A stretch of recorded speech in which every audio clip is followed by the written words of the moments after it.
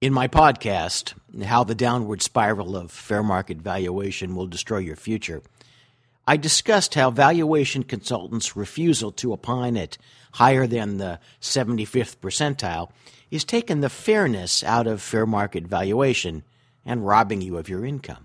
There's another angle to this, and that's the fact that earning X dollars as the owner of your own practice and earning X dollars as an employee of a hospital or a large national practice are two very different things.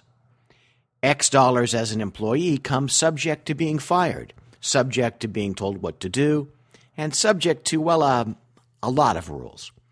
That's a much poorer compensation package. Hospital administrators misunderstand this because they're basically clueless. They've never been entrepreneurs. They never will be. They're essentially desk monkeys. Therefore, when they tell you that they'll match your compensation when you become employed by the hospital, or that the national group that's picking up your exclusive contract or service will pay you the same dollars, they're not doing you any favors.